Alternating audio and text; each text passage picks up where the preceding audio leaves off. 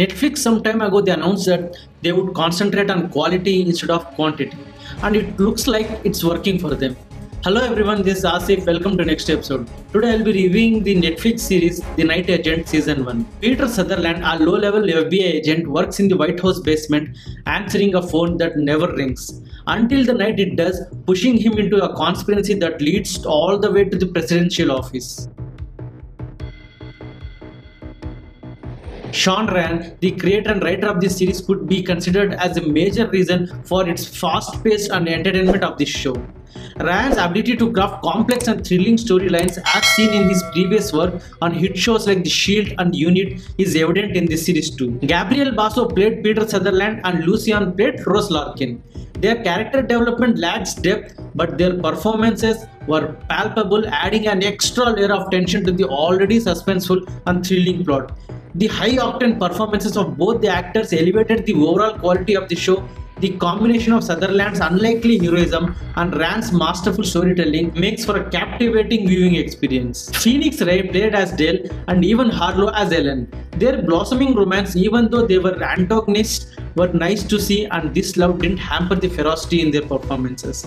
They have done a pretty good job. Han Cho played Diane Farr and she was exceptional in her role.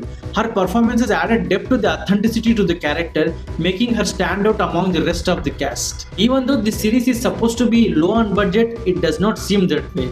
The production team's attention to detail and creativity in utilizing resources effectively might have contributed to the high quality production value of this series. The action scenes are designed and executed in a stunning manner. The visual effects and cinematography are also top-notch, making it an immersive experience. The only issue I have with this series is its dialogues. The dialogues are poorly written and often I feel they're unnatural, making it difficult to fully flow with the few scenes in the story. Can you binge watch this series? Yes, 100% yes. You can binge watch this series. There are hardly any dull moments in this fast-paced series. Unlike other spy thrillers that forcefully insert unnecessary romantic scenes and show how masculine the lead actor is and how cute the female lead is, this spy thriller is thankfully humble and mainly sticks to the plot and does not roam around to entertain. It's been a long time for me to see a good spy thriller that keeps you glued to your seats.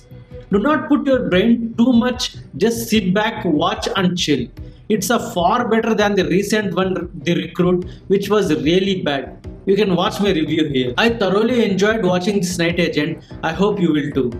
As I always say, if the entertainment value outweighs the flaws, it's definitely a winner in my book. I'm looking forward to season 2, even though there isn't much of the story left for it to cover in another season. I guess it will be just another mission. Let's wait and see. I will meet you with another review. Until then, keep binging.